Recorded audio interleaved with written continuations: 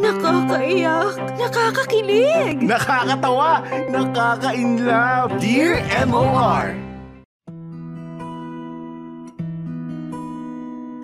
Dear MOR, magandang tanghali sa iyo, Popoy, at sa lahat ng tagapakinig ng programa ninyo. Ako si Zaldi, 35 years old, tubong Antipolo. Isa ako sa maraming Pilipino na lumaki sa lansangan. Bata pa lamang ako ay natuto na akong magbanat ng buto. Laman ako ng mga palengke, terminal ng jeep at ng bus. At ng kahit na anong matataong lugar. At kahit ngayong matanda na nga ako, Popoy, ay sa lansangan pa rin umiikot ang mundo ko. Dahil nga lumaki akong mahirap ay hindi naging madali ang takbo ng buhay ko. Kinailangan kong isantabi ang pag-aaral sa kolehiyo para makatulong sa pang-araw-araw na gastusin sa aming bahay. Panganay kasi ako sa 4 na magkakapatid. Isa pa, hindi ko rin alam kung ano ang kukunin kong kurso sa kolehiyo noon. Para sa akin kasi, sapat na ang diskarte at pagiging masipag para umasenso sa buhay. Wala akong matayog na ambisyon, Popoy. Ang gusto ko lang ay yung sapat, tahimik na pamumuhay at isang masayang pamilya na bubuuin namin ng girlfriend kong si Belle.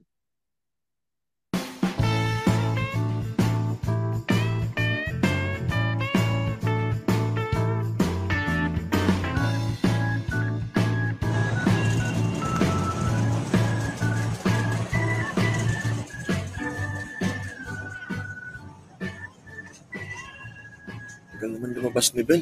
Kami na patapos ang klase niya. Yun, siya na yata yun. Mahal!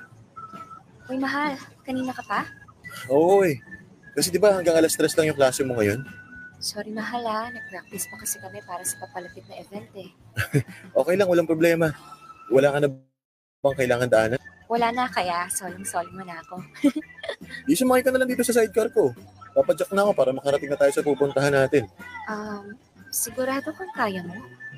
Malayo-layo pa yun Hindi ka pa ba pagod sa maghapong trabaho? Paano ako mapapagod eh? Kausap ko yung nagbibigay ng lakas ko. Lakas. Ayan, dyan ka magaling sa mga pambobola na yan. Nagsasabi lang po ng totoo, ma'am. Tara na at baka abutan tayo ng dilim. Welcome to my pedicab. I'm your Captain Saldi. Have a seat and fasten your seatbelt.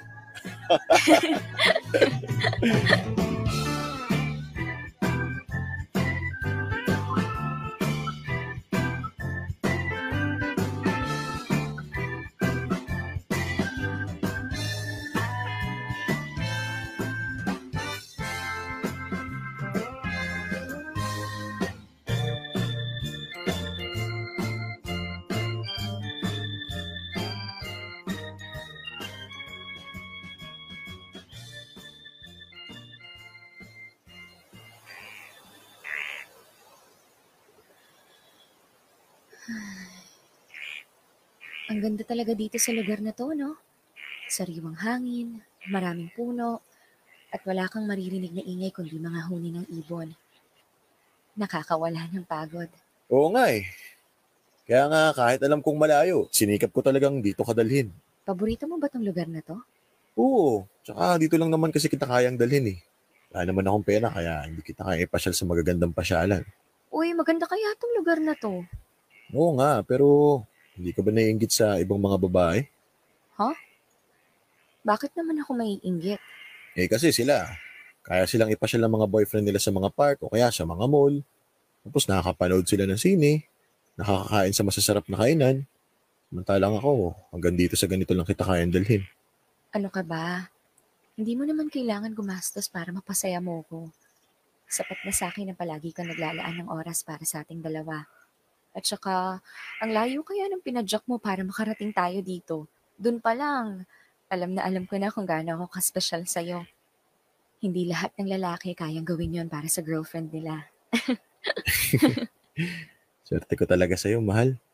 Kasi kahit wala akong kayang ibigay sa'yo ng material na bagay, sapat na sa'yo yung mga ginagawa ko. Oo naman.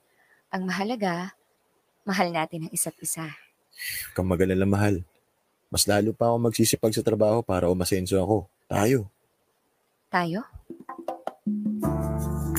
Oo, magkasama tayong aasenso sa buhay. Ako magtatrabaho para sa ating dalawa at ikaw, wala kang ibang gagawin kundi magsilbing inspirasyon ko. Hanggang sa maabot natin yung mga pangarap natin. Bakit? Ano bang pangarap mo? Ang pangarap ko, magkaroon ng magandang negosyo. Tapos bibili tayo ng sasakyan at saka bahay at lupa. Dapat pala mag-aral ka na sa susunod na pasukan. Kailangan pa ba yun? Oo naman, mahal. Yung mga matututunan mo sa college, magagamit mo yon para hindi ka na magbayad ng taong magpapalakad ng negosyo mo. At saka, para alam mo rin yung pasikot-sikot ng pagnenegosyo. Alam mo naman sa panahon ngayon, ang daming manluloko. Sige mahal, mag-iipon ako para makapag-enroll ako sa susunod na pasukan. Talaga? Promise yan, ha? Oo, promise, cross my heart. Sige, sabi mo yan eh. Ay, ngayon palang mahal. Nasasabik na ako sa magiging future natin. Gusto ko ng masayang pamilya. Tsaka siguradong magiging mabuting asawa ko sa'yo. At magandang halimbawa sa mga anak natin. Naks, naiisip mo na agad yan? Oo naman, ang totoo niyan. Sa tuwing nakakakita ako ng masayang pamilya, ang unang pumapasok sa isip ko, sana maging ganun din tayo balang araw. Kompleto, hindi pinoproblema ang makakainin sa araw-araw, sa totoong nagmamahalan. Pagiging mabuting magulang tayo sa mga magiging anak natin. Siyempre, yakapit ka lang mahal ko Alam kong hindi magiging madali pero kung magpapakatatag tayo at kung sisipagan natin, siguradong may patutunguhan ng buhay natin. Kahit hindi na tayo yumaman, ang mahalaga, magkasama tayo hanggang sa dulo. Ikaw, ako, at ang mga magiging anak natin.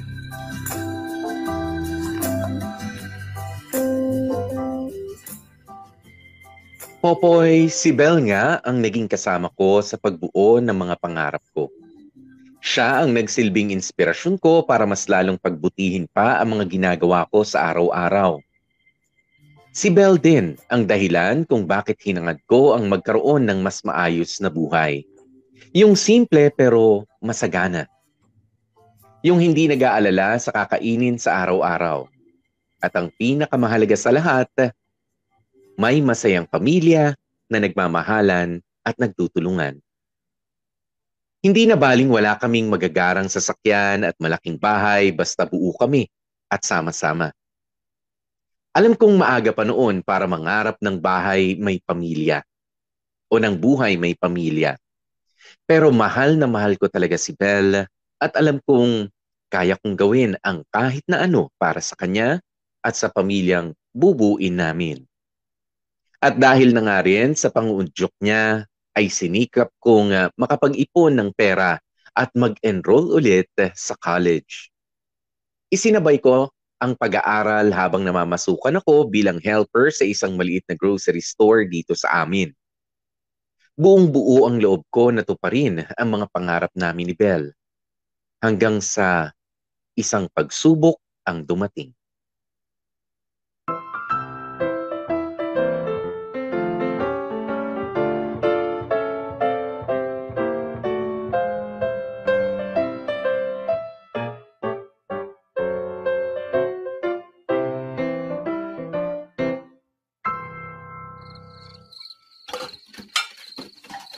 Nay, may gagawin pa kayo dito sa kusina? Wala na anak. Pwede ka na magbuklat ng mga libro mo dyan. Salamat po. Huwag ka na masyadong magbabad dyan sa pagre-review mo. Ang hirap-hirap mong gisingin sa umaga eh. Kailangan na malapit na kasi ang exam. Hindi ka pa napapagod dyan sa ginagawa mo. Pinagsasabay mo ang pagtatrabaho at pag-aaral. Sa totoo lang, minsan nakakaramdam din ako ng pagod. Pero hindi naman porket pagod ako aayaw na ako. Kasi kung lahat ng pagod ay aayaw, walang magtatagumpay. Ang iniintindi ko lang naman anak, baka naman inaabuso mo na ang katawan mo. Masyado ka pang bata. Marami ka pang oras kaya hindi mo kailangang magbadali. Oo, sa ngayon wala ka pang nararamdaman sa katawan mo. Pero kung hindi mo aalagaan ang sarili mo, baka hindi ka pa umaabot ng 40, dapuan ka na ng kung ano-anong sakit. Nay, salamat sa pag-aalala. Pero magpapahinga lang ako kapag unti-unti na nagbubunga lahat ng sakripisyo ko. Mas mabuti na yung ngayon ako maghirap para pagdating ng araw, mas magaan na ang buhay. O siya, ikaw ang bahala. Basta kapag napapagod ka, magpahinga ka. Huwag pilitin ang sarili kapag hindi na kaya. Oo, Nay. Napapangiti kayo mag-isa dyan. Napapaisip lang kasi ako, anak. Kung ganyan kami mag-isip ng tatay mo noon, hindi siguro ganito kahirap ang buhay natin ngayon. At baka hindi mo na rin kailangan pagsabayin ng pag-aaral at pagtatrabaho. Ayos lang yun, Nay. Palagay ko, blessing na rin na hindi ako pinanganak na mayaman. Kasi alam ko ang halaga ng ultimo maliliit na bagay. At natutunan ko magsumika para sa sarili ko. Ang mahalaga, nandyan ka, hindi mo kami iniwan. Kahit kapos tayo sa pera, di naman kayo nagkulang sa pag-aaruga. Natututo ka ng mag-uto ngayon, ha? Oh, siya. Sige na. Papatulugin ko na yung mga kapatid mo. Huwag mong kalimutang patayin ang ilaw pagkatapos mo, ha? Sige po, Nay.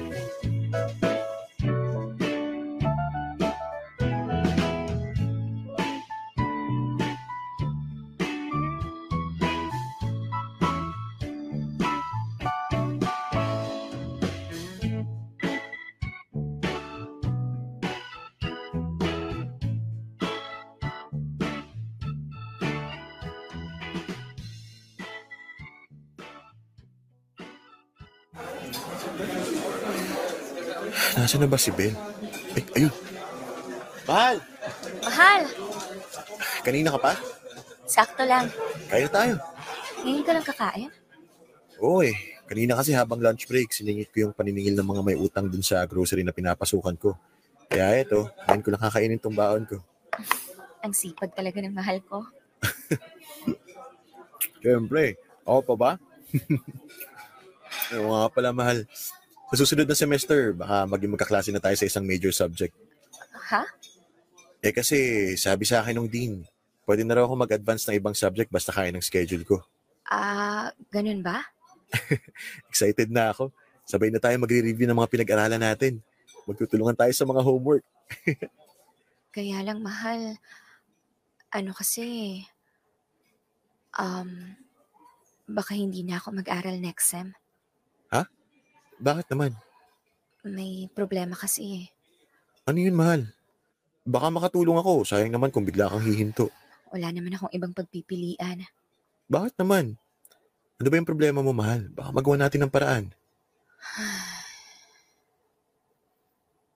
Zaldi, sorry.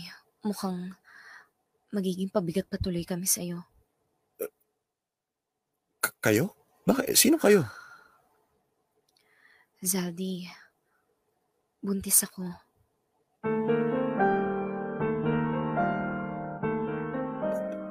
Buntis ka?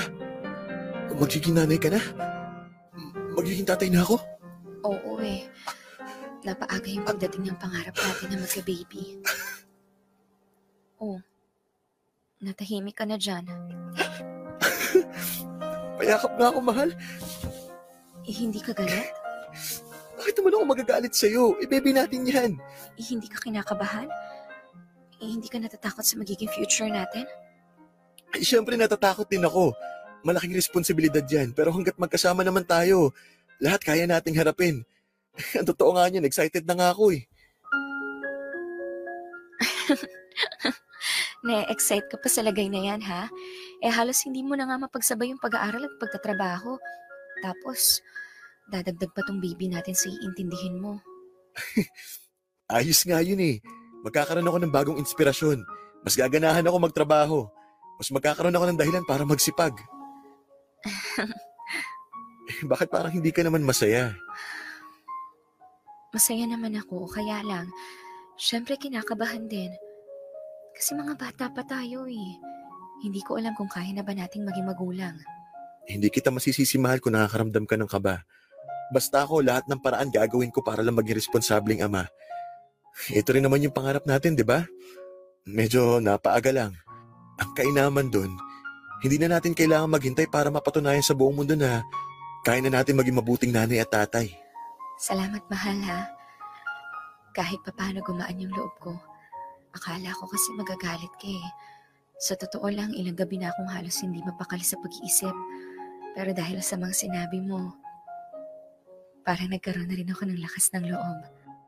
Salamat talaga. Wala yun, mahal. Basta lagi mong tatandaan hanggat nandito ako, may kasama ka sa pagharap sa kahit anong pagsubok. Hindi kita pababayaan. Hindi ko kayo pababayaan ng magiging anak natin.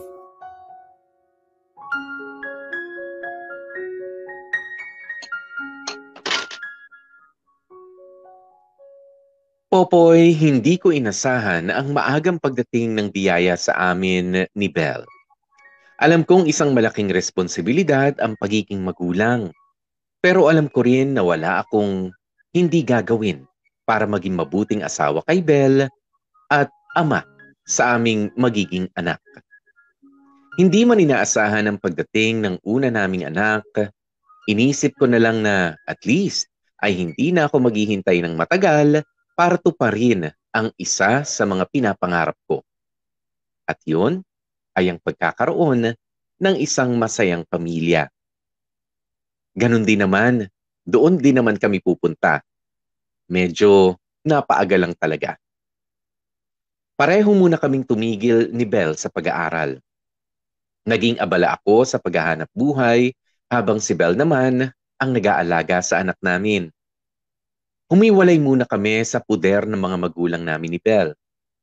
Nagdoble kayod ako, Popoy, para may maipantustos sa pang-araw-araw na pangangailangan ng mag-ina ko at para makapag-ipon na rin para sa kinabukasan namin. Noon ko mas lalong naranasan ang hirap kumita ng pera. Trabaho sa umaga, sideline sa gabi. Pero ayos lang. Kaya kong tiisin ang lahat para sa asawa kong si Belle at sa anak kong si JR.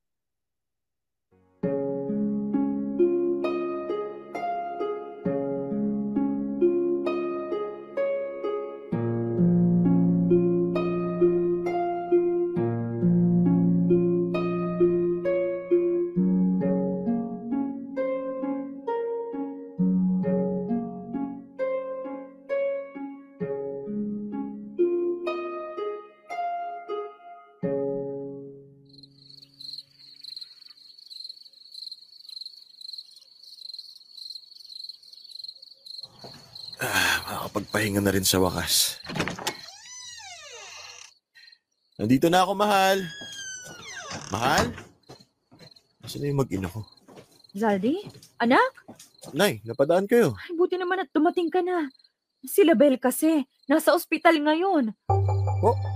Bakit? Ano nangyari? Isinugod sa ospital yung anak mo. Inaapoy ng lagnat kanina. Ayaw tumigil sa pag-iyak.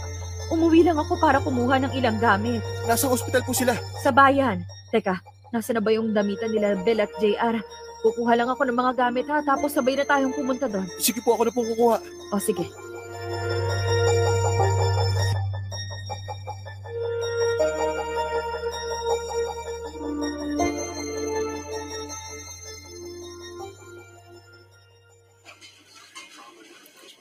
Mahal, tulog ka na muna.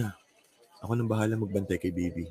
Salamat, mahal, pero hindi rin kasi ako makatulog ng mahimbing eh. Nag-aalala ako para sa anak natin. Ayos naman raw siya, sabi ng doktor. Tama yung naging desisyon niya na itakbo agad siya dito sa ospital. Ay, hindi ko na rin kasi alam yung gagawin eh. Buti na lang may mga nakapagsabi kay nanay na nandito kami. Kahit papaano may nakasama ako habang nasa trabaho ka. Huwag ka mag-alala. Ngayong nandito ako, may kasama ka na sa pagbabantay kay baby. Hindi ba dapat nagpapahinga ka ngayon? Galing ka pa sa trabaho eh. Ayos lang ako, mahal ko. Anong ayos? Halos wala ka nang pahinga.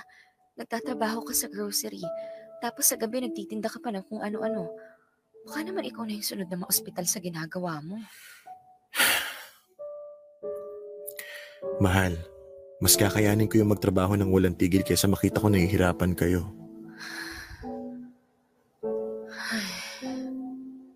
Pasensya ka na, mahal ha.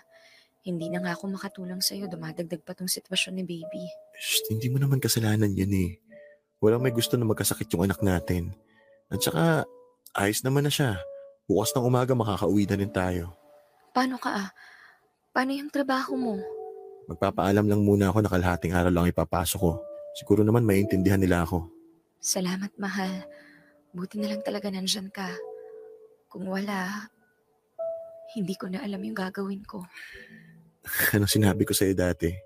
Di ba sabi ko hanggat nandito ako, may kasama ka sa pagharap sa kahit anong pagsubok. Hindi kita pababayaan. Sabay nating binuo tong pamilya na to kaya sabay din natin itong aalagaan. Halika nga dito, payakap nga ako.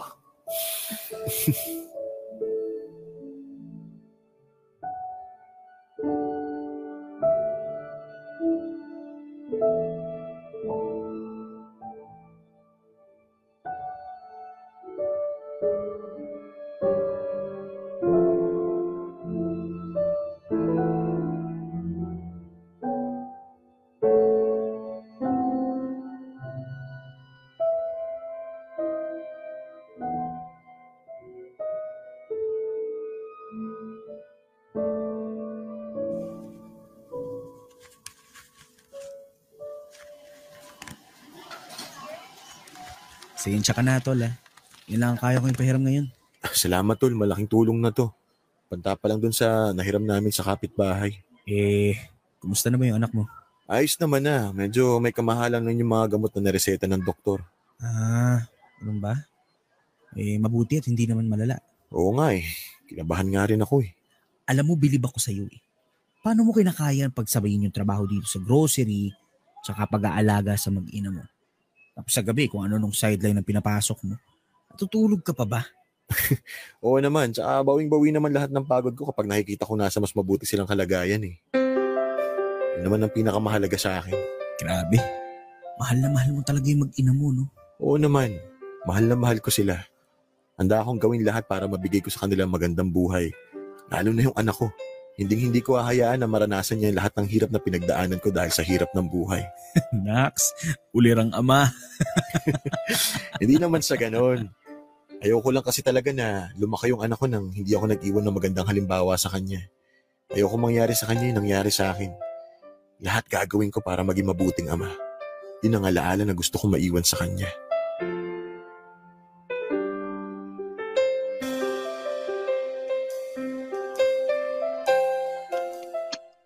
Popoy, kung meron man akong isang bagay na kinatatakutan, yon ay yung hindi ako makapag-iwan ng magandang alaala para sa anak ko. Natatakot akong maalaala niya ako bilang isang irresponsabling ama, kaya naman kahit butas ng karayom ay papasukin ko para matustusan ang lahat ng pangangailangan niya. Pero higit pa doon ay gusto ko ring maalaala ako ng anak ko bilang isang magandang halimbawa sa kanya. Kung meron mang yapak na susundan ng anak ko sa paglaki niya, gusto kong mga yapak ko yun at wala ng iba. Sa totoo lang, Popoy, hindi na ako makapaghintay na makitang lumaki ang anak kong si JR. Gusto ko na siyang makausap at maturuan ng mga magagandang asal. Gusto kong ipakita sa kanya kung papaano ang maging isang mabuting tao. Bilang mga magulang, yun na siguro ang isa sa pinakamagandang regalo na matatanggap natin. Ang makitang lumaki ng maayos ang ating mga anak. May takot sa Diyos at may respeto sa kapwa. At mangyayari lamang iyon kung magiging magandang halimbawa tayo sa kanila. Dear M.O.R. Ang mga kwento ng puso mo.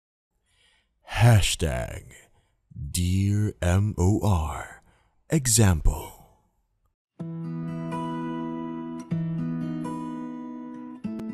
Popoy, hindi naging madali ang maging asawa at ama. Kulang na lamang ay gawin kong araw ang gabi para magtrabaho. Lahat ng pwede kong pagkakitaan ay pinasok ko na. Halos hindi ako pumipirmi sa bahay.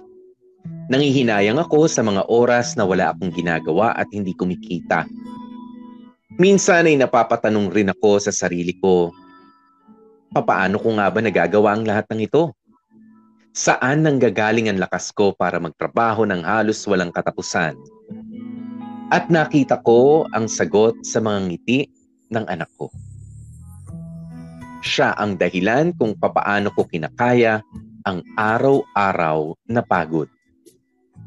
Sa tuwing hinang-hina ako, ay siya at ang asawa kong si Belle ang nagbibigay sa akin ng panibagong lakas. Popoy, nairaos namin ng araw-araw hanggang sa unti-unti nang gumaan ang sitwasyon namin. Nabayaran namin ang lahat ng naging pagkakautang namin sa panganganak ni Belle at sa pagkakaospital ni JR. Sapat na ang kinikita ko sa trabaho pero hindi pa rin ako tumigil sa pagtanggap ng sideline para na rin may maidagdag sa ipon namin.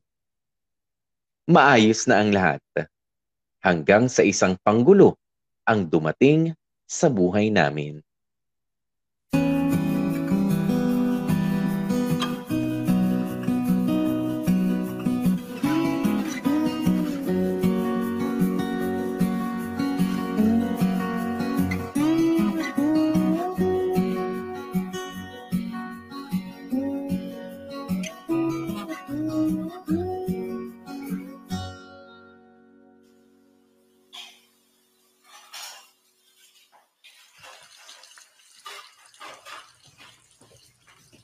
Zaldi, anak.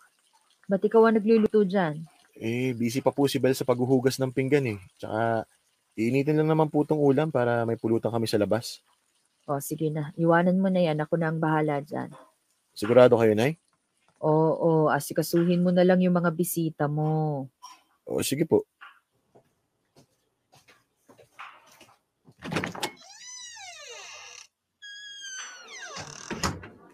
At saka yan si Saldi, maliit pa lang yan. Sinasama ko na sa mga sugalan yan. May dalang swerte sa akin yan eh. Teka, sino yung maingay na yun? Kahit dati po pala, buenas na yun si Zaldi, ano? Aba oo, kaya nga lagi kami nagkakasagutan ng nanay niyan eh. Kasi ayaw niyang dinadala ko siya sa mga perya at tungitan. Kaya ako naman, lagi kong itinatakas yung bata. Anong ginagawa niyo dito? Uy, Saldi anak, ito naman, siyempre, dumadalo sa binyag ng apo ko. Hindi mo man lang kasi ako kinumbid eh. Di ba abala kayo doon sa kabit niyo? Oy. Ingat ka naman sa mga salita, anak. Ang pangit pakinggan ng kabit. At saka sino ba yung tinutukoy mo? Si Nora? Naku, wala na yun. Mahal, ito na raw yung pinainit mong pulutan kay nanay. Ito na ba yung manugang ko? Aba, maganda ah. Galing mo rin palang pumili ng babae, no? Tay, pwede ba? Binyag ng anak ko ngayon.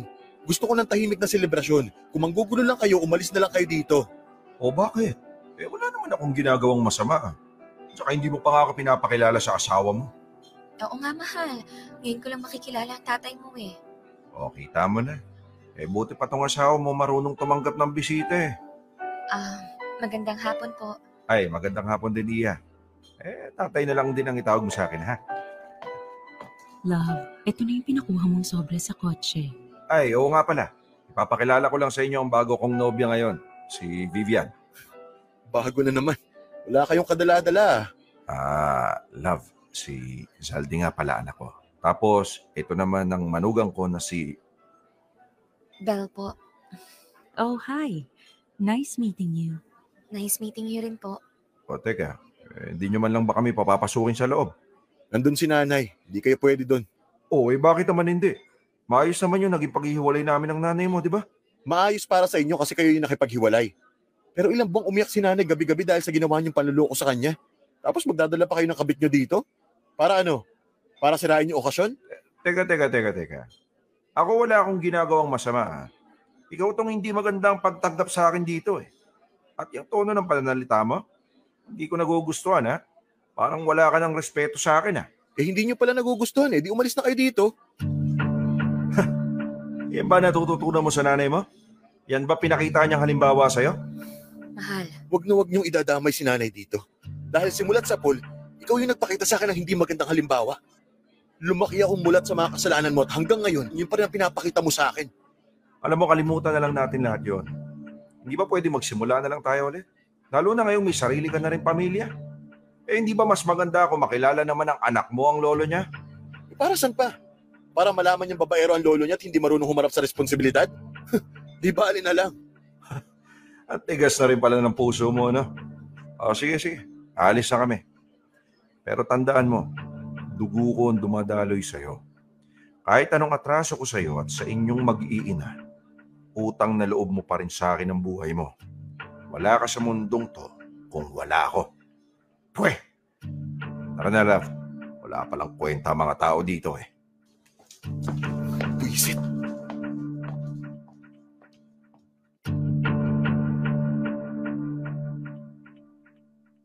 Popoy, dito ko na ikikwento kung bakit ganoon na lamang ang pagpupursigi ko para maging isang mabuting ama sa aking anak at kung bakit gusto kong maging magandang halimbawa sa kanya. Yun kasi ang wala ako. Hindi ako nagkaroon ng matinong ama. Lumaki akong nakikitang inaabuso at sinasaktan ni tatay si nanay. Wala siyang trabaho at madalas pa siyang lasing. Palagi rin naming nababalitaan na kung sino-sinong babae ang kasama niya sa tuwing hindi siya umuwi ng bahay. Matagal na tiniis ni nanay ang lahat ng yon bago siya nagpasyang hiwalayan na nga ng tuluyan si tatay. Mula noon, Popoy, ay pinangako ko sa sarili ko na kung magiging tatay ako ay sisiguruhin kong ako ang magiging best dad in the world para sa anak ko. Magiging magandang halimbawa ako hindi lamang sa pagtusto sa pangangailangan niya, kundi pati na rin sa pagbibigay ng pagmamahal at ng atensyon. Ipararanas ko sa anak ko ang isang bagay na hindi ko ni minsan naranasan, ang magkaroon ng isang ulirang ama.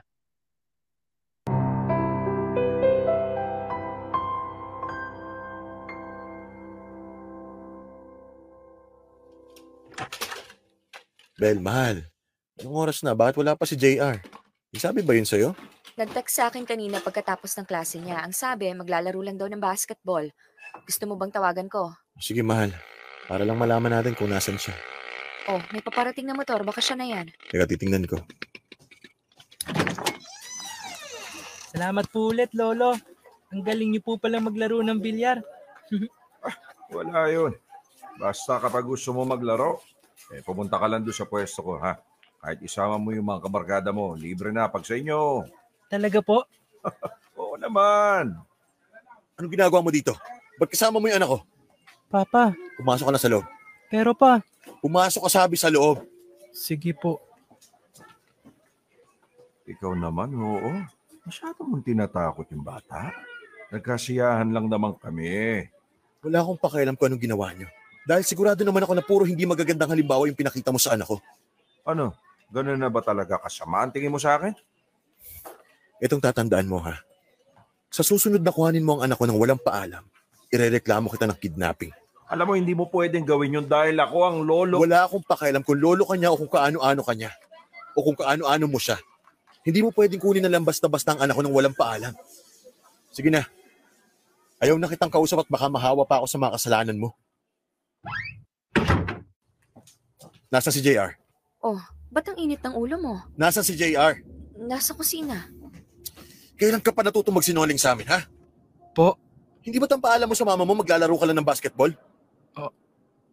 Opo. O hindi narinig ko naglaro ka ng bilyar kasama yung matandang yon?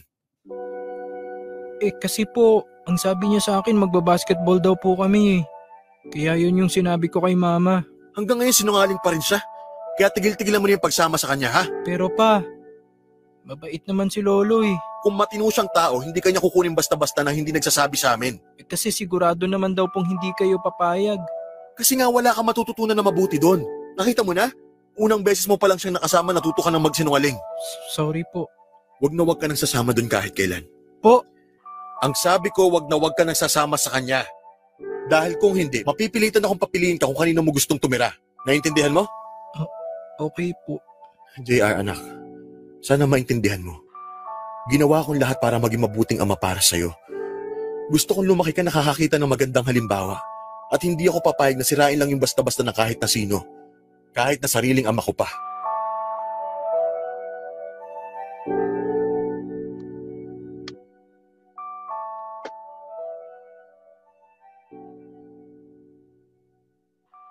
Popoy, alam kong kahit na ano pang gawin ko ay hindi ko maiaalis na magkadugo pa rin ang tatay ko at ang anak kong si JR.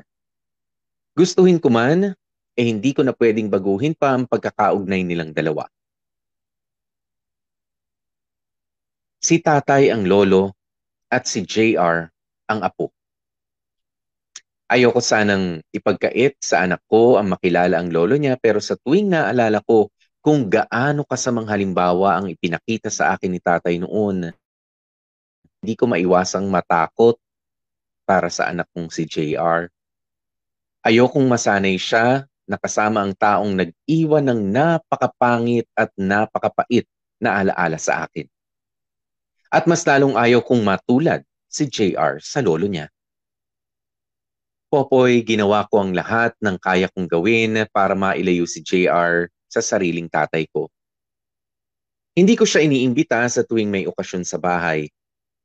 At kung may salo-salo naman ang kamag-anak namin o yung sa amin mismo, ay sinisiguro kong wala doon si tatay bago ko isama ang anak ko.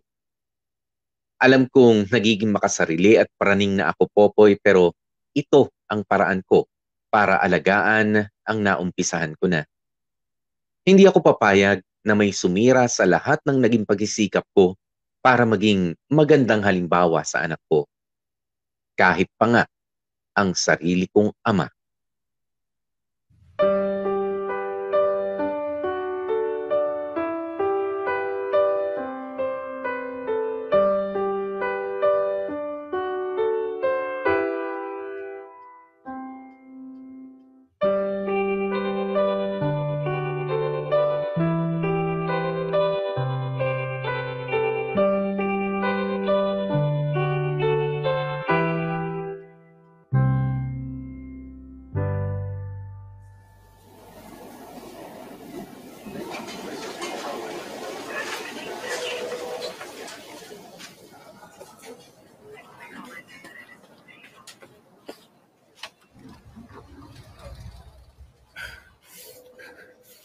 Mahal, Mahal, buti dumating ka na.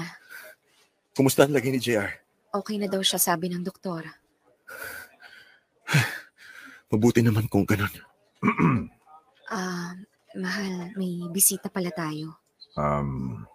Hindi pala nasabi ni Bill sa'yo na nandito ako. Anong ginagawa mo dito? Mahal, siya kasi yung naghati dito kay JR nung umatake yung sakit niya habang nasa school. Sige na, makakaalis ka na. Teka lang naman. May karapatan naman akong... Ang sabi ko, umalis ka na. Tay, mas mabuti po yatang umalis na lang po muna kayo. Kami na pong bahala kay JR. Salamat po sa tulong niyo. Ano pa nga ba magagawa ko? Pasensya na po kayo. Hayaan niyo, mag-uusap po kami ni Zaldi tungkol dito. Sige na. Mauna na ako.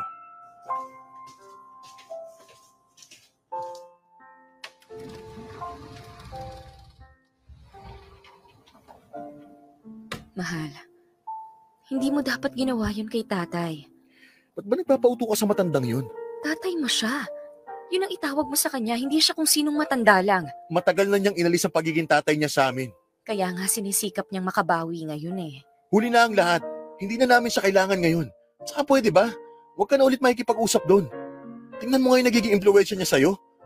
Konti na lang pati ikaw mauutunan niya eh. Saka bakit ba siya naghatid kay JR dito? Bakit hindi na lang ako tinawag ng school o kaya ikaw? Madalas daw si tatay sa school ni JR. Kilala na siya ng halos lahat ng teacher niya kaya siya yung una nilang tinawagan. Ang bihira naman oh. Gusto pa yata agawin sa akin ang pagiging tatay ko ah. Zaldi, baka naman sincere siya sa pakikipaglapit kay JR. Baka gusto niya ring iparana sa kanya yung pag-aaruga na hindi niya naibigay sa inyo noon. Sabi wala akong pakialam. Wala siyang karapatan sa anak ko. At ikaw, obligasyon mong ilayo ang anak mo sa kanya. Kung ayaw mo lumaki rin siyang walang kwenta. Papa, inaaway mo ba si Mama? Anak, gising ka na pala. Kumusta ang pakiramdam mo? Pa, sorry ah. JR, anak. Ako kasi yung nagbigay ng number ni Lolo sa advisor ko. Kasi naaawa ako sa kanya. Gusto niya akong makasama pero palagi mo naman kaming pinagbabawalan. Kaya gusto ko siya yung tawagan ni teacher pag may emergency. Para kahit doon man lang magkaroon siya ng chance na makasama ako. Anak. Papa, di ba sabi mo sa akin pag sumama ulit ako kay Lolo, papipiliin mo ako kung saan ko gustong tumira? Mama, Tawagan niyo ulit si Lolo. Pakisabi sunduin niya na ako paglabas ko dito. Anak, hindi. Sa amin ka lang, hindi kita papipiliin. Sinabi ko lang sa iyo yun para hindi ka na makipagkita ulit sa kanya. Papa, gusto ko nang sumama kay Lolo. Kasi sa totoo lang, mas magaan na yung loob ko sa kanya eh. Kasi siya wala siyang sama ng loob kahit kanino. Gusto niya lang iparamdam na mahalaga ako sa kanya. Palagi niyong sinasabi sa akin na hindi siya magandang halimbawa. Pero kayo, sa palagay niyo ba magandang halimbawa yung pinapakita niyo? Na hindi kayo marunong magpatawad? Na hindi kayo handang magbigay ng pangalawang pagkakataon? Pa, nagpapasalamat ako na kayo yung naging tatay ko. Hindi nagpapabaya. Palaging nasa tama. Pero nung nakilala ko si Lolo, na-realize ko rin na minsan mas mahalaga pala yung maging mabait kaysa maging tama.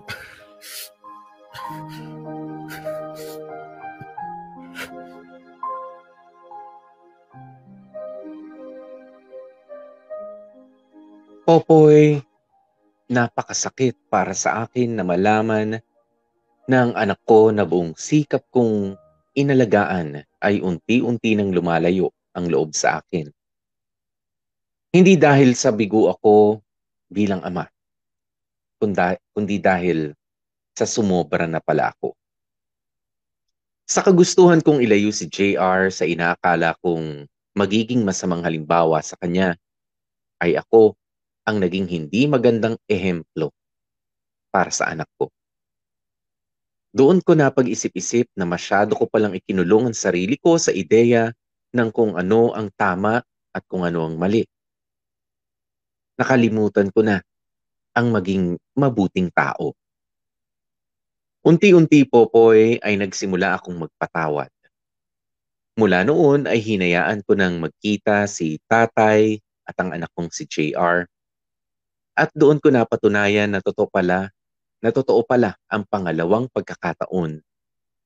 Hindi man naging matinong ama si tatay sa akin noon, ay walang duda na napakabuting lolo naman niya para sa anak kong si JR. Hindi na maibabalik pa ang nasira kong pamilya noon, pero hindi pa huli ang lahat para bumuo ng happy, extended family sa ngayon. Hanggang dito na lamang, Popoy, ang liham ko at maraming salamat sa pagbabasa ng sulat ko. Sana ay naging magandang halimbawa ang kwento ng buhay ko para sa lalong dumadami rin yung tagapakinig. Lubos na gumagalang, Zaldi. Dear M.O.R. Ang mga kwento ng puso mo. Dear M.O.R. Example. Mga kapamilya, oras na natin. It's 4 minutes before 2 p.m. At yan nga po ang talaga naman. Sana marami ang natuto no, sa pagtatapos ng kwentong ito ni Kuya Zaldi na salamat naman. Unti-unti, di ba, ay natuto ng magpatawad doon sa kanyang ama. Sa kanyang tatay mismo. Okay? Si Nympha Serigo, sabi niya, lesson learned sa ating lahat ang story na ito. 'Di ba? Totoo naman po 'yan. Oo, na mahirap ang dami-dami natin mga sasalubungin mga problema. 'Di ba? Hindi naman natin sinasabi na hindi legit yung problema na ginawa sa atin ng isang tao, especially kung magulang pa nga natin ito, no, nagpakita sa atin ng hindi magandang experience nung kabataan natin. Pero I mean, if you're kung binibit-bit mo 'yan for too long, 'di ba? Sa buhay na ito, 'di ba? Umuusad ka Umuusad ka, lumalakad ka, ang akala mo lumalakad ka, pero yung sama ng loob mo nandun pa rin. Yung bigat ng loob mo, bit mo pa rin. 'Di ba? Alam nyo, tsaka lang natin marirealize, kaya pala parang ang bagal ng usad ng buhay ko. Meron pala akong sama ng loob na kinikimkim at bit pa rin. Kaya pala mabilis akong mapagod kapag ganito ang mga topic tungkol sa magulang, dahil masama pa rin ang loob ko sa sarili kong magulang. 'Di ba? Maganda talaga na meron tayong pagpapatawad sa ating puso. Okay? Sabi ni Trina Loresca, forgive, accept, and forget. Yan po ang tamang pag-move on, Kuya Zaldi. If lagi ka na lamang nakakulong sa pait ng kahapon, may kulang pa din sa true happiness na gusto mo. So this time, dahil sa nagbigay ka na ng second chance, I'm sure na mafulfill mo na yung true meaning of happiness na deserve mo at ng anak mong si JR. Congratulations dahil napalaki mo ng tama ang anak mo at nakinig ka din sa kanya bilang isang mabuting tatay niya. 'Di ba? Yan naman po ang tama rin, ano, na tayo mga magulang minsan feeling natin alam na natin lahat. Dahil syempre, sasabihin natin sa mga anak natin, anak lang naman kita, ano ba namang alam mo? Yan, medyo mamaruho eh. Medyo mamaru ang mga magulang. Pero alam nyo, darating yung panahon. Lalong-lalo na kapag meron na rin mga sariling mga karanasan, ang ating mga anak na nabubuhay na sila kasama ang kanilang mga kasing edad, 'di ba? Nakikipag-mingle na sila sa ibang tao. Meron na rin silang karanasan na kailangan pinakikinggan din natin. Meron silang mga sinasabi at ikinikwento at binabahagi sa atin na dapat nakikinig pa rin tayo. Huwag niyong, para sa mga magulang na katulad ko, akala ko rin ganito nung una no? Nung first time kong maging magulang, nung bago-bago pa. Kumbaga, ako magtuturo sa kanya ng maraming bagay na ganito. Ako mag-i-introduce para alam ko kung tama ba o mali yung ginagawa niya. But no, alam nyo, darating yung pagkakataon, ikaw pa mismo ang matututo mula doon sa anak mo. 'Di ba? Yan yung kahit na totoo 'yun yung ginagawa ni Zaldi, tama 'yun. 'Di ba na nandiyan ka talaga para tutukan yung anak mo, pero alam nyo, meron din tayong matututunan sa kanila if we only learn to listen to them. Oo, ganun 'yun. 'Di ba? It's a give and take relationship, lalo na sa parenting, ano? O dahil kumbaga ang inaakala lang natin mga magulang kasi is we give, 'di ba? What we think is rightfully theirs, 'di ba? Yung attention, yung pagmamahal, 'di ba? Yun yung alam natin na ibigay sa kanila eh. Oo, yung idea natin, ano? Inuulit ko, idea natin na ito yung makakapagpasaya sa anak ko. But kapag ka nagsalita na yung bata, sasabihin niya, hindi naman po yan yung kailangan ko. 'Di ba? Ito po yung gusto ko. 'Di ba? I mean, hindi mo pwedeng bigyan ng mamahaling pagkain ang isang tao na ang gusto lang naman ay simpleng malinis na inuming tubig. 'Di ba? Nagigets niyo ba ako? Ganun 'yan eh. Hindi naman porket nauuhaw lang naman yung tao. 'Di ba? Nauuhaw, gusto lang makainom ng tubig. Abutan mo lang ng tubig. Hindi mo kailangan sandali ipag-order muna kita ha. O ng bonggang meal. Ayan, na meron pang special na natural juice, ganyan. Hindi nga yun ang gusto niya. 'Di ba? Gusto niya lang, simple lang. Gusto ko lang ng tubig. O ito lang. At hindi natin makukuha, hindi natin magigets, hindi natin mabubulseye, kumbaga sa darts, ano? Ang gusto talaga ng isang tao kung hindi rin tayo marunong matututong makinig bilang mga magulang, 'di ba? Kaya kung inaakala nyo na matutuwa ang anak ko dahil meron siyang bagong sapatos, meron siyang magandang eskwelahan na pinapasukan, maganda ang kwarto niya, meron siyang mga gadgets na pwede niyang paglaruan, nakakasama siya sa mga out of town namin, 'di ba? Kung ganyan ang idea ninyo na feeling niyo nakakapagpasaya sa bata, why don't we ask them? 'Di ba? Why don't we ask them? Ano bang idea of fun mo, anak? Ano ba makakapagpasaya sa iyo? Diyan niyo malalaman na gusto ko po makasama yung mga kaibigan ko. 'Di ba? Gusto ko pong pumunta sa bahay ng best friend ko. Gusto ko lang pong matulog muna, magpahinga lang, mommy, daddy. ganyan, o gusto ko lang po kayong makasama, 'di ba? Ng isang buong maghapon kasi lagi na lang po, 'di ba? If you only learn to listen to your kids, there is so much that we can learn as parents mula sa kanila mismo. 'Di ba? Iba kasi yung iniisip natin, yung idea natin na makapagpapasaya sa kanila doon sa mismong makapagpapasaya sa kanila na inaakala natin. Okay? Ayan, sabi niya, Grace, hindi masama ang magpatawad, lalo na po may anak tayo na nandyan para hindi tayo tularan. Nagkakatampuhan din kami ng mama ko pero never akong nagtanim ng galit sa kanya. Kasi kahit anong mangyari, wala tayong ibang tatakbuhan kundi ang magulang lamang. Ayan, lalo na kung maayos naman na magulang natin, di ba? Totoo yan. Meron tayong paminsan-minsan mga tampuhan. Alam nyo, yan ang minsan kapag tayo talaga, ako rin guilty. Di ba sabi ko nga sa inyo kanina, bago mag-umpisa, medyo nagtataasan pa kami ng boses ng tatay ko. Hindi naman kami nag-away.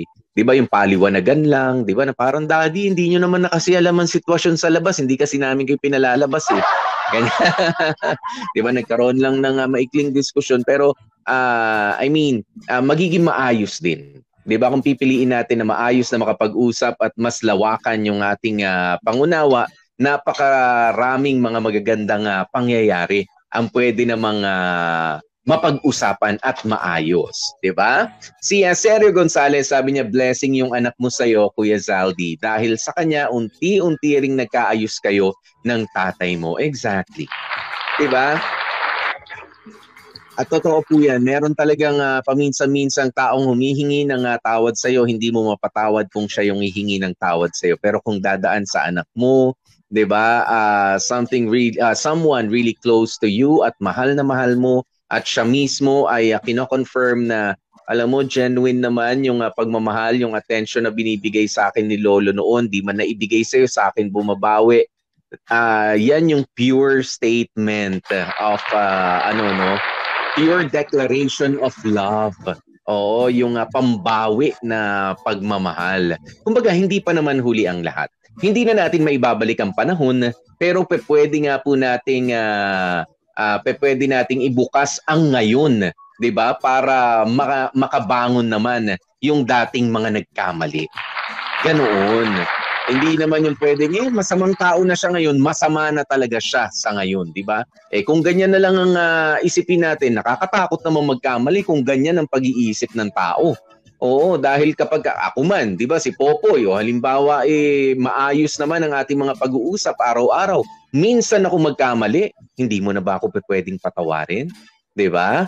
Itong magulang mo, ang dami niyang pagkakamali sa iyo pero tatay mo 'yan. Hindi mo 'di ba kay Zaldi, tatay mo 'yan, hindi mo pwedeng sige, hindi mo 'yan iimbitahin sa mga okasyon sa inyong bahay. Pero 'di ba? Pero laging hahanap-hanapin niya ng mga kamag-anak niyo. Di para nandun din siya. Siya rin yung pinag-uusapan, 'di ba? Nagpapatanong sila, bakit hindi pumunta? Buhay pa naman, ang lakas-lakas pa naman ni tatay. 'Di ba? Di na ba bad trip ka rin, kaya mas maganda imbitahin mo na lang. Siya na lang ang sumagot doon sa mga tanong na parang hindi ka nagpupunta dati sa mga okasyon hindi kasi ganito 'yan. 'Di ba? Hindi hayaan mo siya. And save yourself from the trouble of explaining every time nawala ang tatay mo dahil sa sama ng loob mo, 'di ba? Tsaka 'di ba, sabi nga #DearMOR example, 'di ba? Minsan totoo 'yan sa pagse-set natin, sa inaakala natin pagse-set na magandang example para sa mga anak natin, nakakalimutan natin yung pagsasabi sa kanila na meron talagang pagkakataon na kailangan magpatawad ka. 'Di ba? Kailangan magpatawad ka. Isa 'yan sa mga mahalagang maituturo natin para sa mga anak natin. Kasi kung ituturo natin sa kanila yung hindi tayo marunong magpatawad, kawawa rin yung mga bata. Sige, mabait sila, saganang mabait sila, pero kapag may nagkasala sa kanila, hindi sila magpapatawad, magiging mabigat ang buhay para sa kanila. At hindi maganda yon. Okay? Hindi magandang lesson yun na itinuturo natin sa mga bata. Okay? Ayan, hanggang ngayon, magtatatlo na ang anak ko, wala pa rin siyang pakialam, kaya hindi ko alam ang pakiramdam na mahalin ng totoong magulang. Ito naman ang sabi ni Jodeline Ribaya.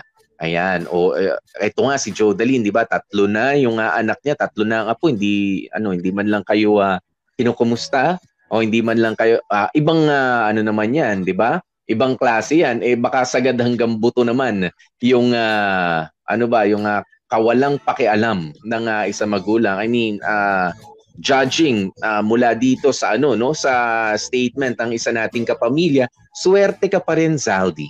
'Di ba? Swerte ka dahil kahit papaano ay bumawi sa iyo ang tatay mo. Dahil yung iba yung iba wala na talagang pakialam. Sa kanila ang tatay nila. 'Di ba? Ni gautot na pagmamahal. Gautot na pagmamahal, hindi man lang nakakaamoy. Ikaw, nandyan. Nangungulit ang lolo mo, hindi man maibalik yung panahon na ikinasama ng loob mo, pero nandyan siya para doon sa anak mo naman.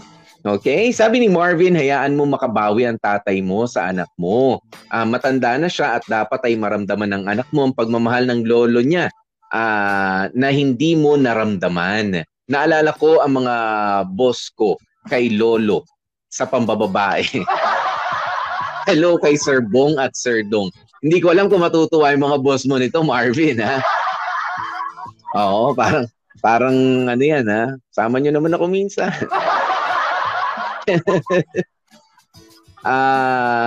Ayan, sabi ni Jodeline Ribaya, ayan yes, napakaswerte mo, Zaldi.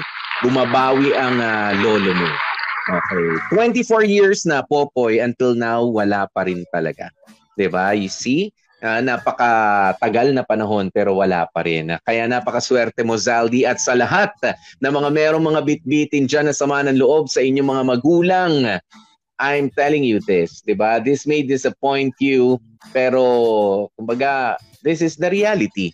Ang akala talaga natin ng mga bata tayo ay meron tayong mga perpektong mga magulang. Kaya nga sila ang mga superhero natin, sila ang mga idolo natin, sila ang pinakamakakapitan natin, diba? Pero alam nyo, along the way, habang tayo ay natututo, habang tayo ay nagkakaroon ng talino, na di-discover natin na ang ating mga magulang pala ay katulad din ng ibang tao. 'Di ba? Na hindi perpekto, hindi ganoon ang pag-express ng kanilang pagmamahal na malayo doon sa inaakala natin. Ayan, pero 'di ba, at the end of the day, wala tayong magagawa, sila ay mga magulang natin. 'Di ba? At isa sa mga pansalag para hindi tayo matulad sa kanila. Gaano man sila naging sa tingin natin ay masama na magulang para sa ating mga anak, 'di ba? Yung pusong mapagpatawad, yan po ang magiging armas natin. 'Di ba? Kasi ano ang magiging pagkakaiba mo doon sa taong lalo na sa magulang mo na gumawa sa iyo ng nag-iwan ng masasamang mga karanasan at masasamang alaala kung hindi mo siya patatawarin. 'Di ba? Mas malala ka pa or minsan ang nangyayari pa sa iba, kaiiwas na maging katulad ng kanyang masamang ama o masamang ina, sila mismo ay nagiging katulad nila o minsan nagiging mas malala pa. 'Di ba? Don't be like that person. 'Di ba? Wag gayahin yung ganung tao. Kaya mas piliin mo na lamang na magpatawad. Alam ko na mahirap sabihin at hilingin na limutin mo na lang yung mga hindi magagandang ginawa sa iyo. Of course, mahirap ang lumimot. Pero yung pagpapatawad, 'di ba, yung acceptance na hindi talaga naging perpekto yung tatay ko eh. Hindi din talaga naging perpekto yung nanay ko eh. 'Di ba? Yan yung acceptance na kumaga patatawarin mo na lang sila. Yan na lang ang magagawa mo. 'Di ba? Forgiving someone, 'di ba, is doing yourself a favor. 'Di ba? Pabor yan na ginagawa mo para sa sarili mo. Hindi yan pabor para doon sa taong nagkasala sa iyo, kundi pabor yan para sa sarili mo, para gumaan ang pag-usad mo sa mundo. 'Di ba? Para yung problema na naibigay sa iyo dati ay na-let go mo na, in-unload mo na. Yan yung ibig sabihin po ng totoong pagpapatawad. 'Di ba? Kasi hangga't hindi ka nagpapatawad, every time na makikita mo itong taong hindi mo pinapatawad, bibigat ang loob mo. 'Di ba? Sasama ang mood mo, apektado ka pa rin. 'Di ba? Kaya hayaan mo na. Kung totoong gusto mong maging masaya at maging mabuting ehemplo para sa ibang tao at lalong-lalo na nga sa anak mo mismo, dapat bit-bit mo yung armas ng pagpapatawad. Iyon yun. Okay? Ayan. Maraming salamat kina Angelica Equila. Ayan. At sabi niya, iba talaga ang magmahal ang mga lolo at lola. Ayan. Shout out sa lola ko, si Carmelita Mondejar. At syempre, si Sergio Gonzalez, sabi niya, maraming salamat Popoy sa isang buong linggong napakasaya at punong-puno ng mga aral na napulot sa bawat kwento. Next week po ulit. Magkadaupang palad ulit tayo mga kamorkada. Thank you Sergio ha. Hindi mainit ang ulo mo ngayon ha. Ayan. Si Malura, so sabi niya, madali kasing magsabi na magpatawad para sa inyo na hindi nakaranas ng pait mula sa magulang. Pero para sa amin na may matinding sakit na dinanas, hindi madali yan. Well, that's true, Malu. Ayan, pero sabi ko nga, you're doing yourself a favor. Para sa sarili mo yun. Hindi para sa ibang tao yun. Hindi para sa ibang tao yun na gumawa ng kasalanan sa'yo. Para sa sarili mo yung pagpapatawad na yun. 'Di ba? Binibigyan mo, you're setting yourself free from the bad experience. Yun yung sinasabi ko dito, no? Ayan, at siguro someday marirealize nyo yan dahil sa edad kong to, meron din naman akong mga para dati meron din ako mga bitbitin, 'di ba? FYI. May mga bitbitin din naman si Popoy, pero 'di ba, if you choose to forgive kahit nga hindi nag-a-ask ng forgiveness, yung tao ay nakagawa ng kasalanan sa iyo. Oo, kahit hindi siya humingi ng tawad, ibigay mo pa rin. Why? Dahil ito ay pabor na ibibigay mo sa sarili mo, hindi para sa kanila. Kumbaga, bahala silang makulong doon sa kasalanan nila, pero ako, hindi na ako pwedeng makulong doon sa masamang karanasan na dinanas ko from you. 'Di ba? Yun yung pinaka-meaning ng forgiveness. 'Di ba? Kaya hindi naman kita pinagagalitan, Maluha. It's just that I'm trying to explain to you na papabor sa iyo 'yan ang magpatawad kesa papabor doon sa ibang tao na pinatawad mo. 'Di ba? Bahala sila. Hingin sa iyo, hindi, basta ikaw ibinigay mo na. 'Di ba? You become the bigger person. 'Di ba? Ikaw yung mas nakakaunawa sa mga nangyari. Okay? Kaya naman mga kapamilya, stay safe, stay healthy, at kahit ano nga po mangyari, please stay happy. Ako po si DJ PDJ Popoy, that's my Popoy, na bumabati once again sa aking mahal din na panganay. Oh, baby. Naay ng patawag ng baby, may buhok na sa kilikili. Si Adrian Jacob. Ayan, Adrian Jacob. AJ, happy birthday. And I love you, my boy. I love you.